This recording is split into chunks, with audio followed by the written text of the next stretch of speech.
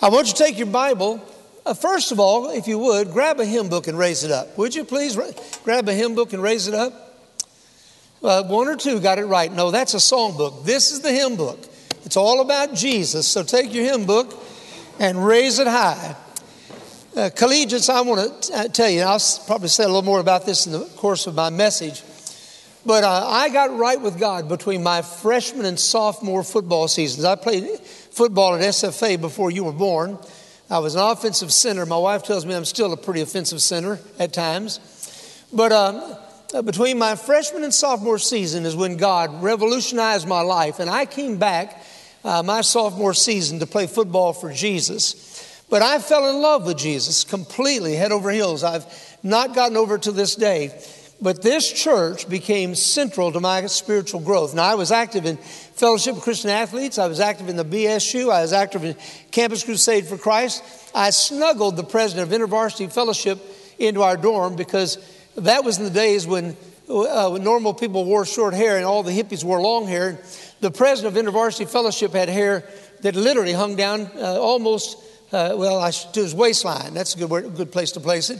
And so he would put it in a baseball cap, and I would smuggle him into the athletic dorm where they would have killed him had they known he was in there, just so he could teach me the Bible.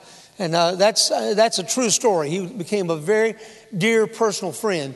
But this church is where God really did a work in my life. There are numbers of adults, and a couple that I cited this morning in the early worship, who had profound influence on me, not by what they said, but the way they steadily lived their life. So I want to encourage you in the first place that you do attend church regularly.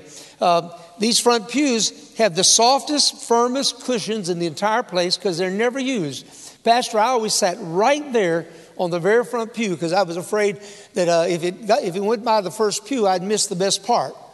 I also sat up toward the front, at the front, because I am ADD to the extreme. I have to make myself focus. If I had come up in today's world, I'd have been a drug addict, medicated, because I never sat still. I decided early on, if I was going to go to church as much as I wanted to go to church, I'd better preach because otherwise I'd be bored. So I started preaching while I was in this church. Stand in honor of God's word. We're going to look at Ephesians chapter 5, verse 18. If you'll turn to that, or if you'll pay attention to the overhead, I'm going to run the verses there. Let's stand, please, in honor of God's word. I also do that because it gets some blood circulating, and we're going to be here at about 6 o'clock, so I need to keep you fresh. The scripture says, do not get drunk on wine, which leads to debauchery. Instead, be filled with the Spirit, speaking to one another in psalms and hymns and songs from the Spirit. Sing and make music from your heart to the Lord, always giving thanks to God the Father in everything in the name of the Lord Jesus Christ. It goes on and says, submit one to another out of the reverence for Christ. You know, I memorized this passage in King James, and I keep wanting to revert back to it. I have to make myself follow the text. Wives, submit yourselves to your own husbands as you do to the Lord. That's my favorite verse in the Bible. But you understand it's preceded by saying, submit yourselves one to another. This is not a hammer for men to use on their wives. It's a mutual submission. The husband is the head of the wife as Christ is the head of the church, his body of which he is the Savior. Now, as the church submits to Christ, so also wives should submit to their husbands in everything. But here's how and why they will do that. Husbands, love your wives. And how should we love our wives? Just as Christ loved the church and gave himself up for her to make her holy, cleansing her by the washing with water through the word, and present her to himself as a radiant church without stain or wrinkle or any other blemish, but holy and blameless. And then finally, in this same way, husbands ought to love their wives as their own bodies. He who loves his wife loves himself. After all, no one ever hated their own body, but they feed and care for their body just as Christ does the church. For we are members of his body. For this reason, a man will leave his father and mother and be united to his wife, and the two will become one flesh. This is a profound mystery. Now, I want you to read the highlighted part aloud with me. Mystery. but I'm talking about Christ and the church. Isn't that fascinating and interesting? In this lengthy passage on husband-wife relationships, he says, I'm talking about Christ and the church. However, each one of you must also love his wife as he loves himself, and the wife must respect her husband. Now, let's pray together. Father, thank you for the joy of reading your word. We know your word is truth. We know that if we read and receive truth, it will have a revolutionary impact on our lives. We ask you to help us do that in the mighty name of Jesus. While you're standing, I want to ask you to repeat this prayer after me, but after you hear it, make it your prayer. Lord Jesus, speak to my heart this morning. Let's all pray aloud. Lord Jesus, speak to my heart this morning. Now, Lord, we know if you do that, then everyone in this room will be enriched. So we ask it in Jesus' name, and all the people said, amen. You know, you may be seated. Isn't it interesting? This passage talks about being filled with the Spirit, and then launches into the most lengthy passage Paul writes regarding husband-wife relationships. When I was your age, there was a movement called the Charismatic Movement sweeping across America. And it really began causing a lot of division. In fact, people were going to churches that were not normally charismatic in nature and trying to teach people how to, quote, speak in tongues. It had a lot of devastating consequences on a lot of people. And they were taking the verse, about being filled with the Spirit and just hammering people with it to get some type of an ecstatic experience. Now, this sermon is not about ecstatic experiences, but it is to emphasize that when Paul said, be not drunk with wine, wherein is excess, but be filled with the Spirit, speaking to yourselves in psalms and hymns and spiritual songs, singing and making melody in your heart, he immediately turns to the family and to husband-wife relationships. Why is that? The fullness of the Spirit of God is not so we can exalt ourselves, but so we can be great husbands and fathers. And then right into chapter 6, where it teaches that we're to be godly parents and to train children in the way they should go. There's no place where the filling of the Holy Spirit should be more impactful and certainly not more needful than in just being in a family. We live in an age of great uncertainty. We live in an age where everything is being challenged and where life, in fact, society is coming unhinged. People go to a concert and hundreds of people are mowed down by a madman in a window overlooking, fully armed with all manner of ability to just mow people down with machine guns. We go to church and a gunman comes in and fires away. The first church shooting in my lifetime happened at First Baptist Church, Dangerfield. I was a young evangelist at the time, and I conducted a revival there just weeks after the shooting in which 12 people were killed. Bullet holes all over the church. I met the people that survived that exchange. But that's commonplace now. There's nowhere we go that we're safe from these kinds of things. And it has its roots in a complete divorcement of our culture from biblical sanity. Today, in our culture, God's laws are ignored. They're just as if they didn't exist. And people are often viewed as a means to an end, both by politicians and corporate America. You collegiates are going to graduate and look for a job. Some of you may already be employed in your career choice. But there are collegiates here that are preparing for a future life, hopefully making enough money not only to live, but to prosper. But you're going into a world totally different than the one I went into.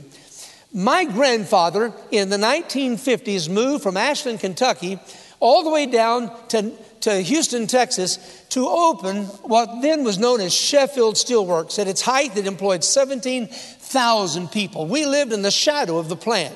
My father walked to the plant every day, where he took a job at age 16. And then when family came along, we moved right there in the shadow of the mill because we could only afford one car and he could walk to work. I remember hearing the clanging of the blast furnace and the making of that molten lava, and seeing a sky lit up from the effects of taking molten metal and making what we enjoy in terms of steel works. My grandfather worked there until he died of lung cancer at age 54.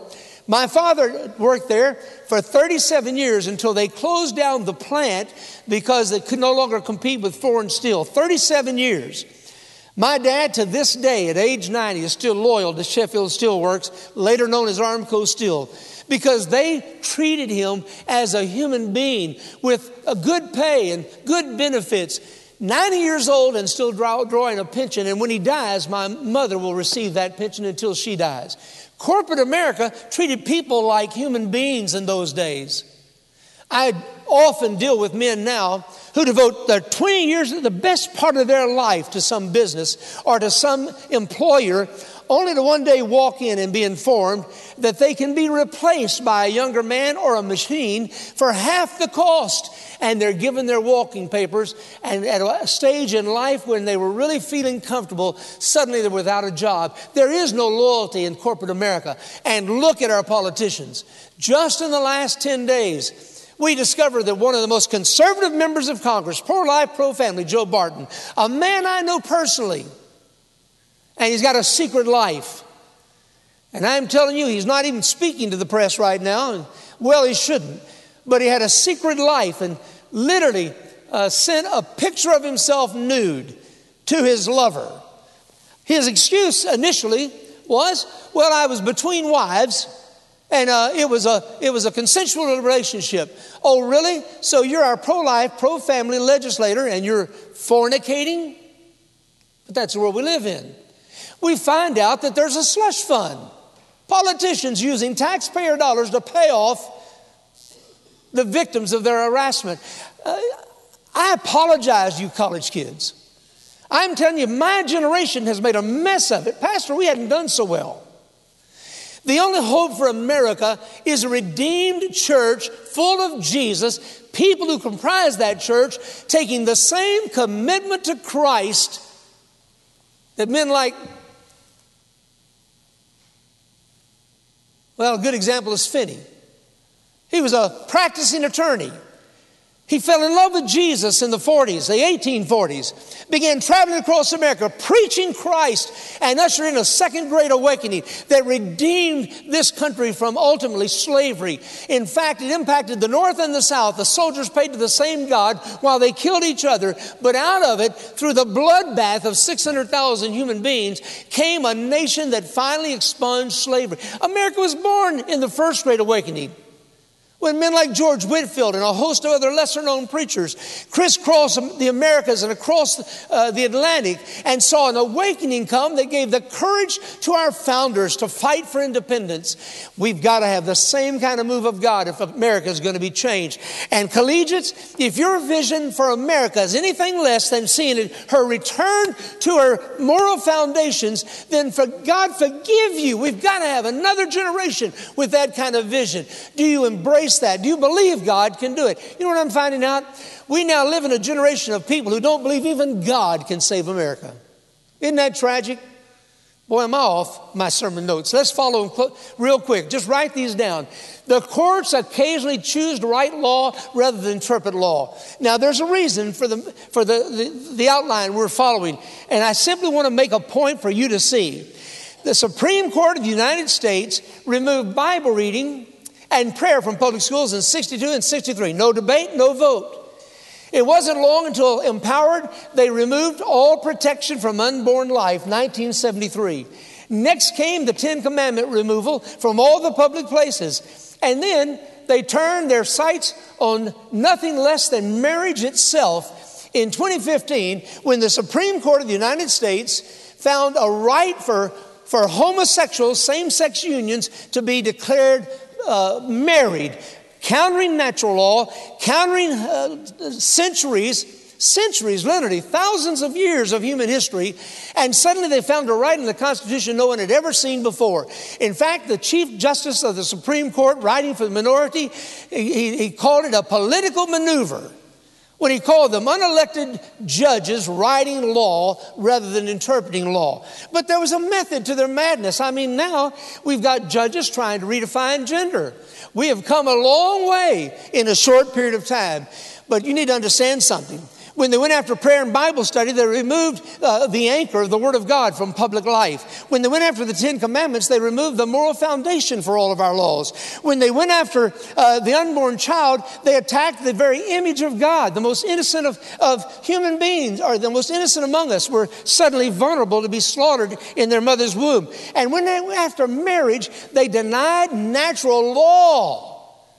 There's only been a few times in history when our courts have done such. One of the times was when they decided before the Supreme Court that a human being, a black human being, was only 3/5 human, denying natural law. And it resulted in a bloodbath. Guys and ladies and gentlemen and collegiates, there's got to be an understanding that we're at war for the soul of America.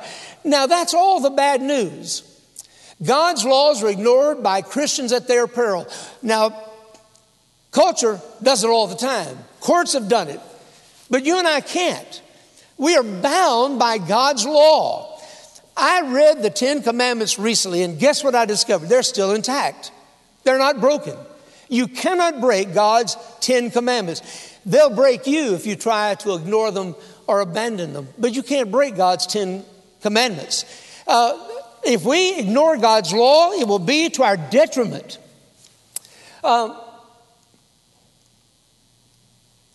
The church will determine America's destiny. Now, I want you to focus on that. We hear about shootings. We see all the ill in our society. But in this room, there's a nucleus of people who will determine how America turns out. I told you my generation hadn't done a very good job. I pray your generation catches a vision and makes the difference. God ordained 3 institutions on the earth. This is simply a little history lesson. In the first place, He instituted the family to perpetuate humankind. In the second place, he instituted government to mitigate humankind's interactions and their disputes. Because of the sin nature of man, it is natural that disputes will come.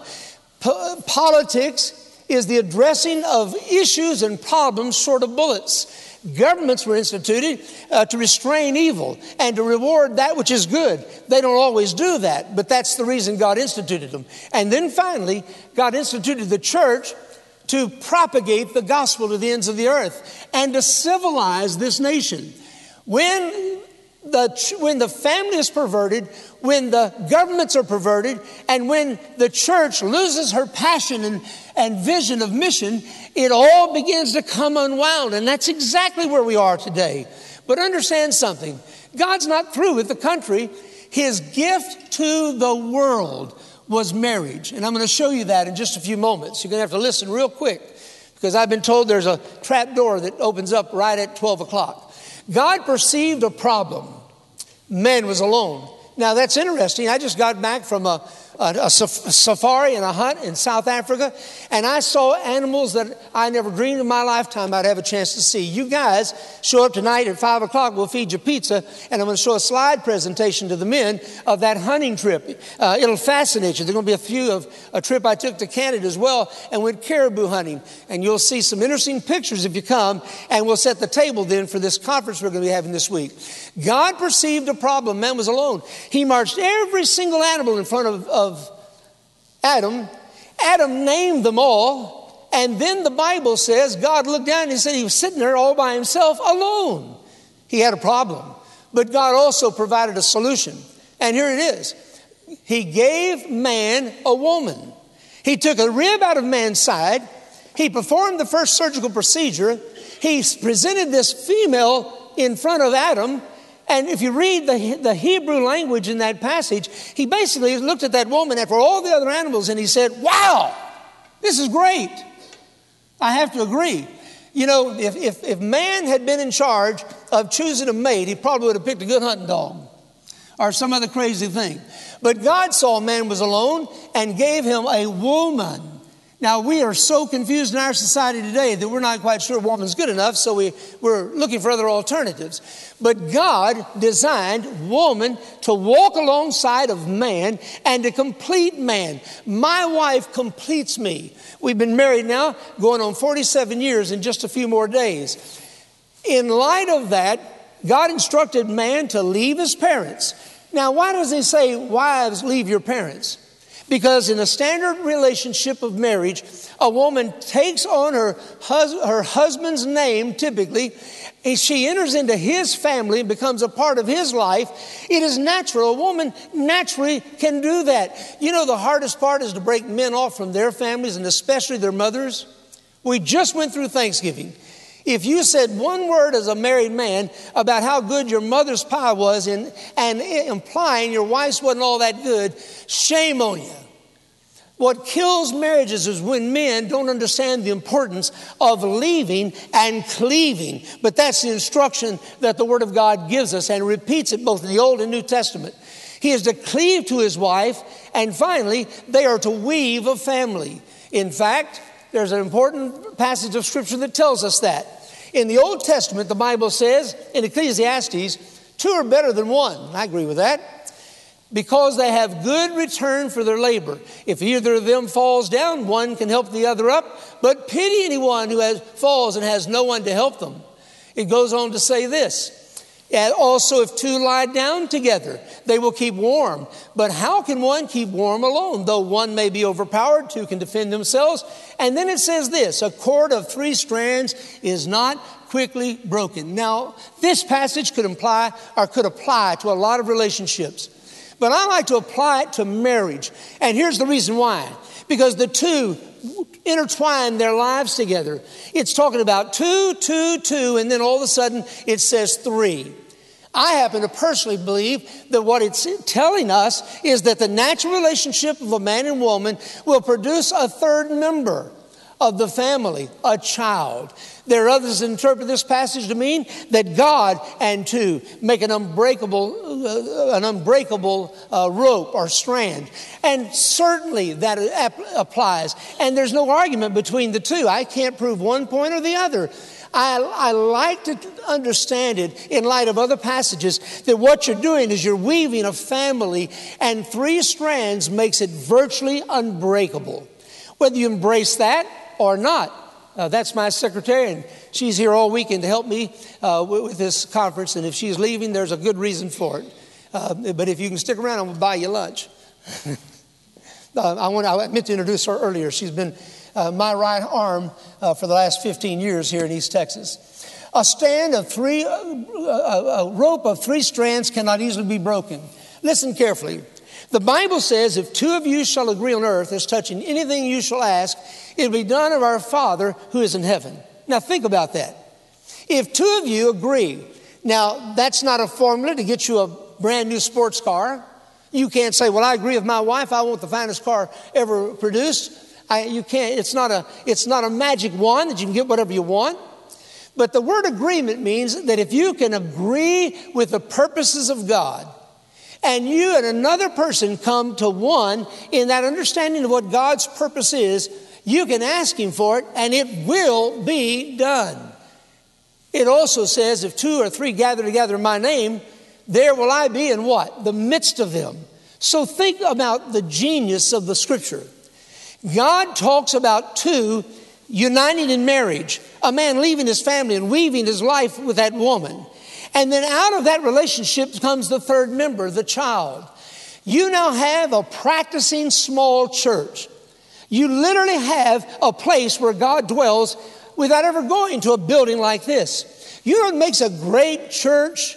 When families who are walking with God come together for corporate worship, and based on the strength of the family, the church becomes a community of families and then begins to reflect Jesus to a community. We learned early on, a little background, when I was 24 years of age, I left a seminary pastorate and went into full-time evangelism. I had enough good friends to book about 4 meetings, and that took us up to Christmas. On Christmas Day, I didn't have another meeting in the world and didn't know how we were going to get through Christmas because we were living by faith. We began praying and we began seeing God stack miracle on top of miracle on top of miracle on top of miracle. We had one child that had been born in the August preceding that, and we began praying for everything we had to have just to survive. We weren't praying for fancy cars. We were praying for food. And I don't have time in this message to delineate all that God did. But you know what I found out when we were putting up Christmas lights over this past weekend? I found a box in the attic that I assumed was Christmas lights. I opened it up. It's a box about the size of this top, about equal height. And it was full of journals, handwritten journals. When we complete one, we just kind of stick it away. My wife's journals, my journals, it would make a stack at least this high, thousands of handwritten pages over a 47-year marriage. And we have learned that God answers prayer, and we have a record of it. If you're not journaling, collegiate, I couldn't give you better advice today than to start right now. If you can't do it every day, do it every week. But make a record of your life. Look at what you're asking God for. Write it down. It will build your faith, and it'll be a legacy to your children someday. But we began praying. As the kids got older, we found that in their simplistic understanding of God, that we couldn't find a more powerful prayer ally than those children. We raised them to believe the Bible was real. We raised them to believe that God answers prayer. And so when we had some hard issue, some major need, we never burdened them with our needs, but we would pray in their presence and they would agree with us. And you know what? When our adult doubts would creep in, that childlike faith would seize the moment. And did we ever see God work miracles? You can't believe how God has ordained and built a life for you where you weave your life together with your spouse, and out of that godly relationship produce offspring who love Jesus just like you do, and how God can use a child to save the day because their simplistic approach to God. We have to get old and sophisticated to begin doubting God, don't we? Let's move on. Marriage is a revelation of Christ to the world. Now that's back to the other point. All that passage about husbands, love your wife as Christ loved the church. Wives, submit yourselves to your husband. And then he interjects this word. But I'm really talking about Christ and the church. The marriage is a picture, or I should say, the union of marriage is a picture of Christ to the world. Are you aware that God has at least a threefold purpose in marriage? Now, everything I've said has been a build-up for the next 3 points, and we're going to be out here shortly. The initial purpose of getting married in the future for many of you, some of you can relate already. The initial purpose of marriage is so that you can begin to learn to love someone of the opposite sex. Now, in marriage counseling, I've had more than one couple look at me in absolute consternation and say, well, we already love each other. And I say to them as discreetly as I can, write that down and then call me 3 months after you're married. Because you know what you'll find out on day one of marriage? You really don't know much about the other person. If you wait until your wedding day to live with your spouse, and if you don't, God help you. The reason there are fewer divorces now than there were 10 years ago is because nobody gets married. For the first time last year, according to statistics, for the first time, more people were living together out of wedlock than in wedlock. That still doesn't give you a justification for doing it. And it's still a violation of God's norm, and you will be accountable if you choose to live with someone before you're married. There's no justification for sex outside of marriage. But just to say that to make sure we understand that, understand this. You think you love someone and that's why you get married.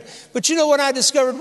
I discovered when I got married to Tommy, she was different from me. Isn't that a brilliant revelation? Do you know that God made male and God made female and they're not the same? I'll tell you, the biggest mistake I made in my marriage early on was I tried to make Tommy just like me. We became one flesh. The problem was we didn't know which flesh. I'm the stronger of the two personalities. So I began dominating our marriage. Now, I can say this. She's sitting right here. I've repented of this, and she'll tell you that I have. But I dominated everything, every decision. And when my wife did something I didn't think was exactly perfect, I developed a habit. God forgive me, I regret even having to share this. But I started humming the Laurel and Hardy theme song.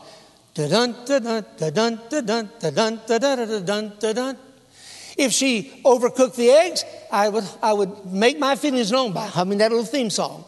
If she did anything I didn't like, I would. And you know what? I began to lock her up in a prison of failure. A man of God who greatly impacted my life named Jack Taylor, who wrote a series of books on the Spirit-filled life and other things. Very widely acknowledged evangelist, still alive, but he's 80-some-odd years old now. But I began to seek him out and seek his counsel. He and a couple of other older preachers began to get a hold of my heart and began to share with me that I was to receive my wife as she is, that she was God's gift. If I turned her loose, our marriage would blossom. But if I kept putting her in bondage, I would destroy our life. And so I repented. And I set her free. And the woman that I criticized early in our marriage for not being all that, quote, capable, raised 3 children while I traveled the world. She's responsible for the godly children that came out of our life because she's a strong, gifted woman in areas where I am not. One of the reasons I successfully pastored and people accepted me is they loved her so much they could overlook my faults. Let me tell you something, guys. You're not going to find a perfect woman. Let me say you something, girls. You're not going to find a perfect man. But when you find the man or woman God has for you, if you love them for who they are and release them, God will build a strong and healthy marriage. Marriage is a revelation of Christ to the world. The initial purpose of marriage is to love someone of an opposite sex. Here's the intermediate purpose of marriage. If you love someone and you have relations, you're going to naturally have children. Let me say this. The sexual relationship is designed to be experienced by 2 people who've made a covenant with God for life. Its purpose is procreation, not recreation. That doesn't mean you can't enjoy that relationship. Man, I have and I do. With one person, the wife of my youth. But the intermediate purpose of marriage is to bear children. And you bear children as you learn to live the crucified life. Listen carefully. Jesus said, if any man will follow me, let him take up his cross, deny self, and follow me. The cross is an instrument of death. It's not simply an something you wear around your neck. It's an instrument of death. Paul said that you needed to learn to die every day for a marriage to flourish, for a relationship of marriage to be blessed. The couple has to come to the place where they understand what it means to reckon themselves dead and alive unto God. I am crucified with Christ, Paul wrote. Nevertheless I live, yet not I, but the life I now live, I live by faith in the Son of God who loved me and gave himself for me. Do you understand that the crucified life is essential to a marriage? It's essential to living. A baby comes, and if you haven't died to yourself, you'll destroy that baby. You young parents-to-be especially, you need to take this and write it in the margin of your Bible. Babies don't have accidents. I know we say that. Oops, he had an accident. I've reared 3, and it was always on purpose. It was never an accident.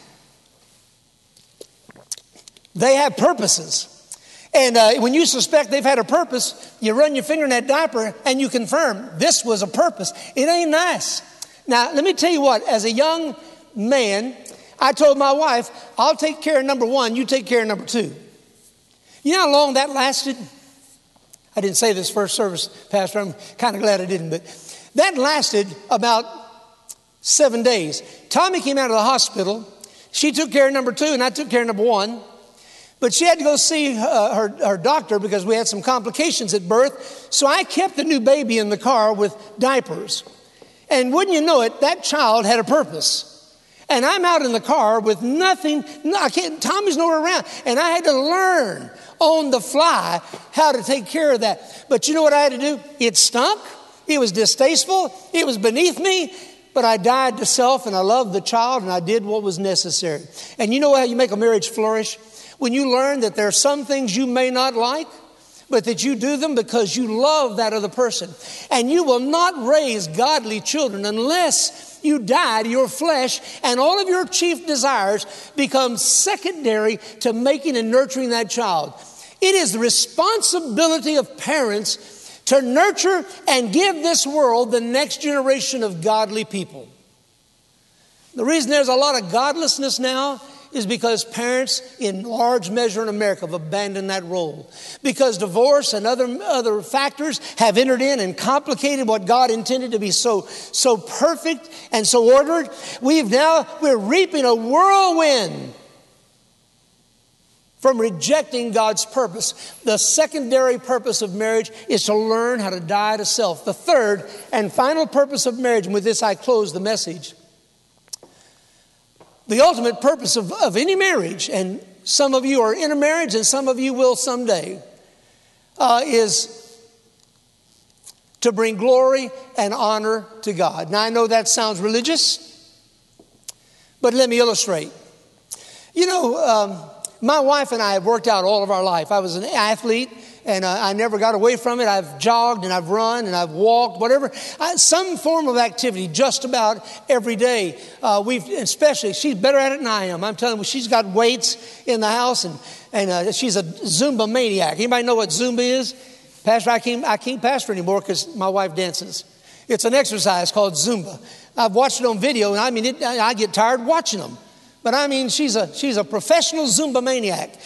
She keeps herself in top physical condition. And I love her for that. Listen very carefully. The ultimate purpose of our life is to make sure that we glorify God. And there's no better place than a lifelong marriage. Some of you, and I'm delighted, I'm preaching to college students primarily in this hour. Your life is in front of you. You need to look at marriage as a permanent covenant relationship. I'm speaking to some perhaps who've already been through a failed marriage. But the marriage that you are now in is God's purpose for your life. And you need to seal the deal. No escape hatch, no way out. I'm committed until death. If you do that, God will conform you to the image of His Son. You'll have to live a crucified life to get there, especially if you have a spouse that doesn't pursue Christ. But the day will come when your physical apparatus will wear out. No matter how much we exercise, gravity is taking over. I'm the oldest I've ever been in my whole life right now. And I'm telling you, I don't pick anything up until there's at least two things down there, because getting back up is just too hard.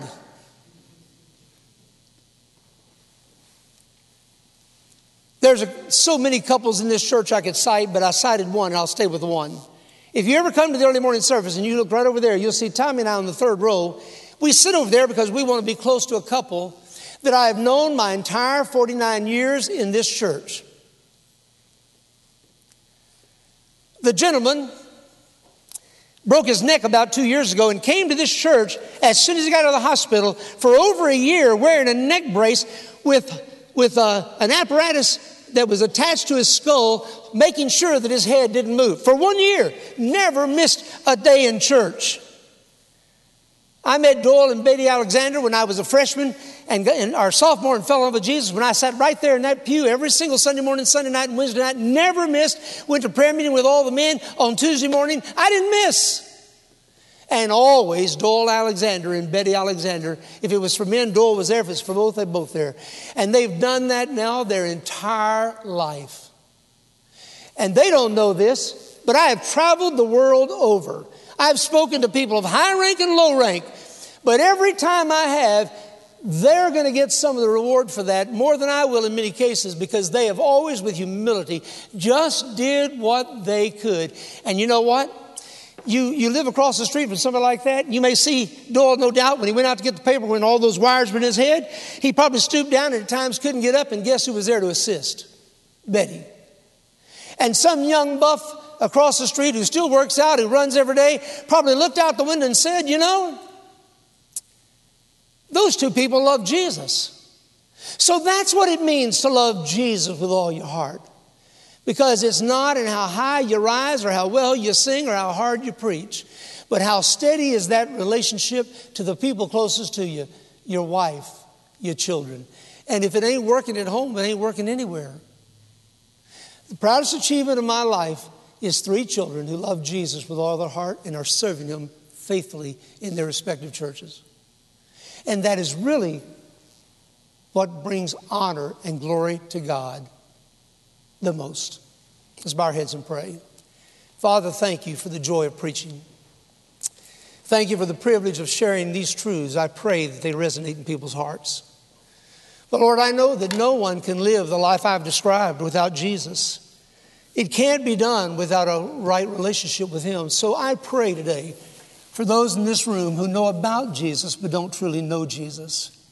While our heads are bowed, eyes are closed, the Christ life is absolutely essential to living a life like Doyle and Betty Alexander. It cannot be done in the energy of the flesh. There are two kinds of people in this room, and it's not member versus non-member. It's not male and female. When God looks in this room, He only sees saved, lost. There's two roadways of life. Jesus said this when He was on earth. He said, there's a broad road that leads to damnation, but there's a narrow road that leads unto life, and few there be that find it. Let me ask you this question. You're on one of those two roads. Are you on the broad road that leads to hell or the narrow road that leads to heaven? Let me be a little more personal and we'll get on with the invitation. How many in this room can say, preacher, I'm not perfect. I don't always do the right thing. But this one thing I know beyond the shadow of a doubt. I know that if I were to die, I'd go to heaven. I know that while I live, Jesus is living in me. I know for sure that I'm saved because I clearly remember when I turned from my sin and gave my heart to Jesus. You may not know the date, but you remember the encounter. How many in this room can say, preacher, I know that I'm saved. I remember when Jesus became a part of my life. Would you raise your hand right now if you can say that as a testimony? What a privilege and what a joy. Now you may put your hands down, listen carefully. There are a number of people who didn't raise their hand, and some in this room who didn't because they couldn't, and be honest. It's to you I want to speak. How many in this room would say, preacher, if I died right now, if I dropped dead of a heart attack, or if I were killed on a highway going back to the dorm, I don't have any assurance that I'd go to heaven. I can't say that I know Jesus. I cannot say to you that I know I'm saved. Preacher, I want to know that, but I can't say that I know that. I didn't raise my hand a moment ago because I could not. But you'd go a step further and say, would you pray for me? I promise I won't point you out. I won't embarrass you in any manner. I won't catch you at the back door. I'll just simply pray a general prayer, but I'll have you in my heart. Preacher, I can't say that I know I'm saved. Would you raise your hand if that's where you are spiritually right now? I can't say I know if I died I'd go to heaven. Pray for me. Just raise it up, wiggle a finger, right back down. The first step toward having a life change is acknowledging the need. If you want me to pray for you, would you raise your hand right now? Thank you so much for your honesty and your humility, and I promise I will. Anyone else? Are there others? I know that there are others, but you can't be helped if you don't ask for it. Anybody else say, Rick, pray for me. Pray for me. Heads are bowed, eyes are closed. Father, I come to you with these who've asked me to pray for them. I see faces, you see hearts. Lord, I see in some cases a real travail, a desire. But Lord, they have to make a choice. But I pray it'd be easier to say yes to your Son than to say no. I pray before we leave here that these who need Jesus would give their heart to Jesus. If you've never been saved and you couldn't say for sure you knew if you died you'd go to heaven, would you right now, right where you're at, pray these words after me? Pray them softly. You're not talking to me, you're talking to Jesus. Lord Jesus, I'm a sinner. Pray those words. Lord Jesus, I'm a sinner. I've done many things that I know were wrong, and I'm sorry. I believe you died on the cross to save sinners like me. Pray that. I believe you died on the cross to save sinners like me. Today, Lord Jesus, I understand that when you died especially for me. So I open the door of my heart. Pray that. I open the door of my heart by faith, and I receive you as my Savior. Come into my heart, Lord Jesus. Wash away my sin by your blood. Give me eternal life. In your name I pray. Heads bowed, eyes closed. If you just prayed that prayer after me and you meant it, would you raise your hand right now? If you prayed that prayer and you meant it, raise it high. Don't be ashamed of that. God bless you. We're going to stand in just a moment. We're going to sing a couple of verses of invitation. If you're looking for a church home, I've been a part of this church for 49 years. I know it's not perfect, but I know it's a place where God is honored. And I invite you to come and join the church. I invite you, if you prayed that prayer, to make it known. I invite you, if you thought about praying and didn't, come and let us help you. We're going to stand and sing 2 verses. We're waiting just for you. Let's sing.